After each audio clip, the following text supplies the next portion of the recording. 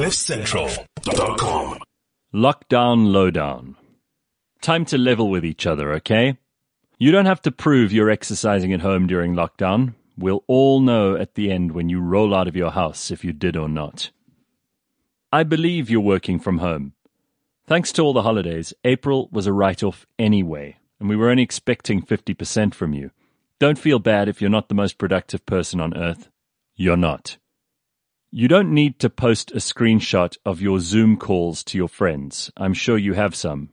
After this, you'll still be chatting on Zoom because there will be no restaurants, clubs, bars, or events left to meet up at. Get some practice while it's still on vogue.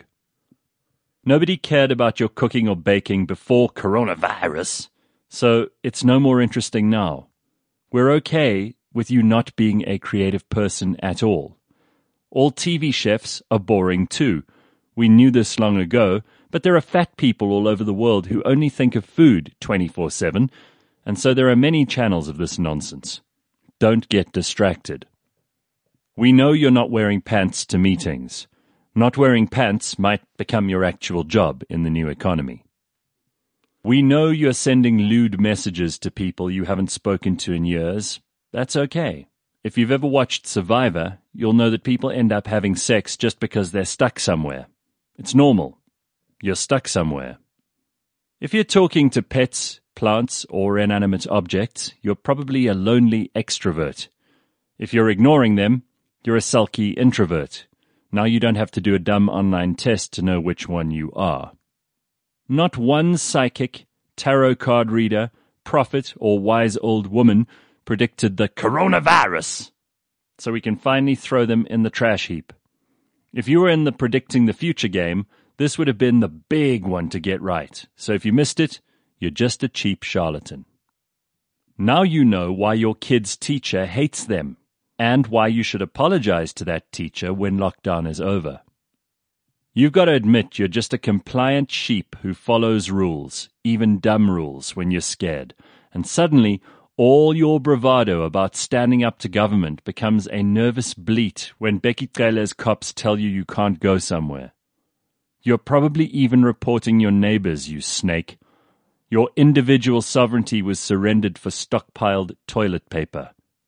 Disgraceful. You have to admit you're basically unreliable. You even show up late to Zoom meetings, and you can't blame traffic now. Accept that you're just hopeless with time. If you've cleaned your house, done some DIY, or completed a project of some kind, good. But don't think we don't know you've done that because the world is out of control and you need to show you control some small corner of it. That's probably healthy. Maybe you'll stop talking about climate change now and tidy your backyard for the same reason.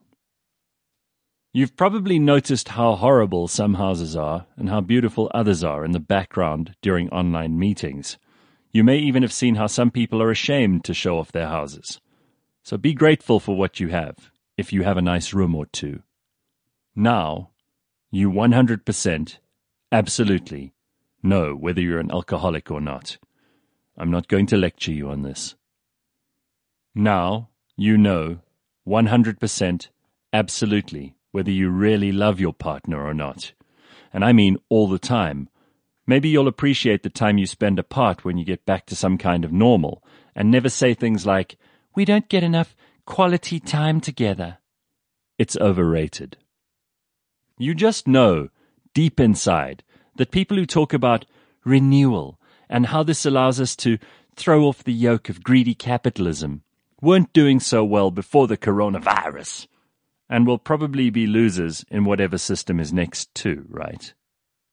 You may be cleaning your own house for the first time thanks to coronavirus, and you've seen what a disgusting pig you are.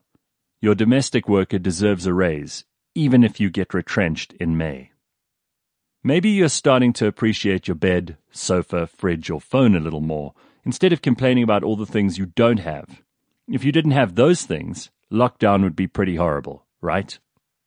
If you're bored a lot during the lockdown, you might have to confront the fact that you're just boring. That disgusting mucus-coated mask and those sweaty nitrile gloves are not a fashion accessory, and you're not a Kardashian, so don't post photos of yourself in them. It's not corona chic, and you're not a doctor. Admit you're craving fast food, and if you're a housewife in the northern suburbs, you probably would do anything for Tashes. If you're over 20 and started a TikTok account, you should be ashamed of yourself. If you're watching other people on TikTok, you're probably even worse. You might have noticed you're not spending money on entertainment, and I'm sorry to say this, but entertainers became much too important in the 1900s and 2000s. Throughout history, actors, dancers, singers, and fools were considered lowly and a luxury in civilized society.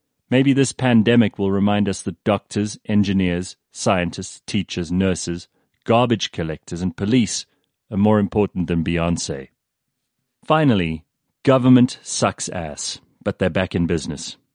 We were on a beautiful trajectory of needing and interacting less and less with government as the world became freer and friendlier and more abundant.